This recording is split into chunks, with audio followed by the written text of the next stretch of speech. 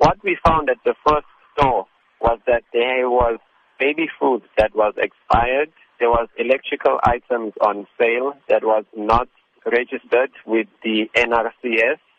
There was also radios and amplifiers on sale that were not certified by ICASA. And the store itself did not have a business license to sell food. So it was fined 1,000 rand by the eThekwini municipality. Meanwhile, our labor inspectors found that the general assistant workers at the store were being underpaid and they had not received any leave or lunch breaks. Additionally, they had not received any increases in their wages for the last 5 years.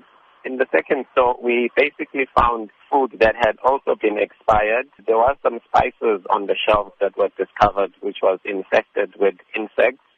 The store itself was not hygienic because it had some rat droppings and some insect droppings as well. How dangerous is it, what was found at these stores? It is very dangerous. For example, at the first store, these electrical items that are being sold without certification from the relevant authority, they could be dangerous because they need to be certified that they are safe.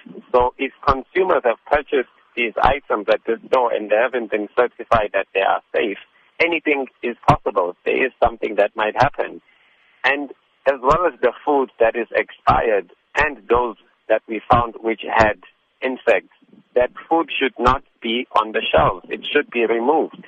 It can be potentially very, very dangerous for consumers if they are buying these items. How often does the Department of Labour, in fact, conduct these inspections, and will there be more carried out within KZN? These joint efforts are conducted by various law enforcement agencies, and they are going to continue around the province. We are not only looking at the Durban Central area. We are going to visit other employers around the province.